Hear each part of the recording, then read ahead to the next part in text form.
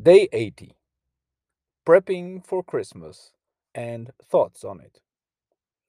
End of year approaches. In many cultures, the Christmas time comes in all shapes and forms.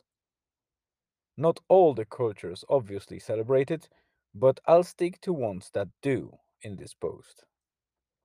Some people approach Christmas from tradition perspective, some from religious, others from both, and there are also people that just see it as a fun time to celebrate without attachment to any belief or tradition, at least not strictly.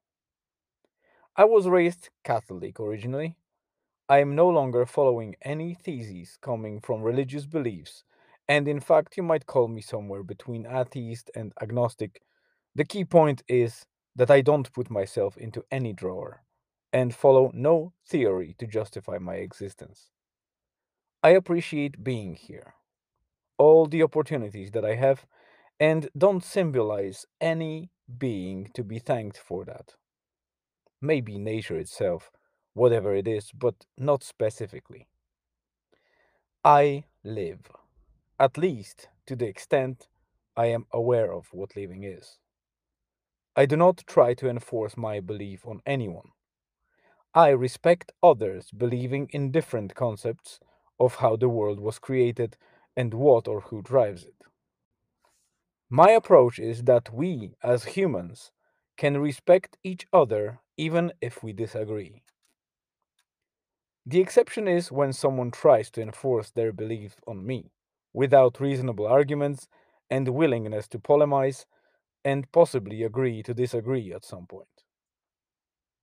Back to Christmas time.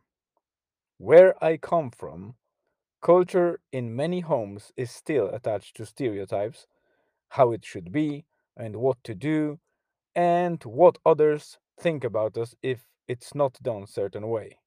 You know, traditionalist approach. We steer away from such old behaviors, mainly because they just don't feel right and consume a lot of time while the outcomes don't justify it. Call me pragmatic. I want this time to be relaxing, calming, and joyful. There is nothing joyful in standing in the kitchen for me or seeing my wife prepping food when I know she does not enjoy it.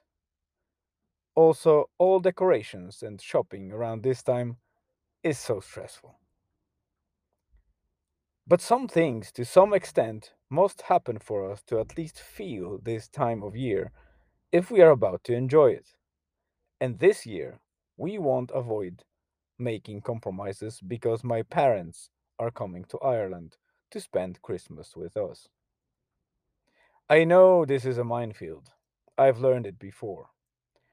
Not sure how many families actually play well together, or there's a lot of faking and swallowing pride to ensure all goes fairly smooth, but in my situation, I know it won't happen. So the only solution is to be clear. It might hurt at the start, but in the long run, I think, like in any communication, honesty and transparency wins a big way.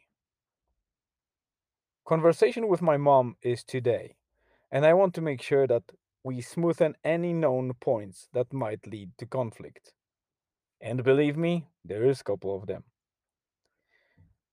My mother and father are closer to Polish Catholic traditional side of things, so there are artifacts I hope to clear away before they arrive and manage their expectations as much as I manage mine already. I haven't seen them for 2 years, and also did it mainly for Julian to see his grandparents and they all can enjoy time together. So don't get me wrong, I am going to sacrifice some of my space to facilitate that. On the other side, I want to hold my ground in other areas and ensure that they understand.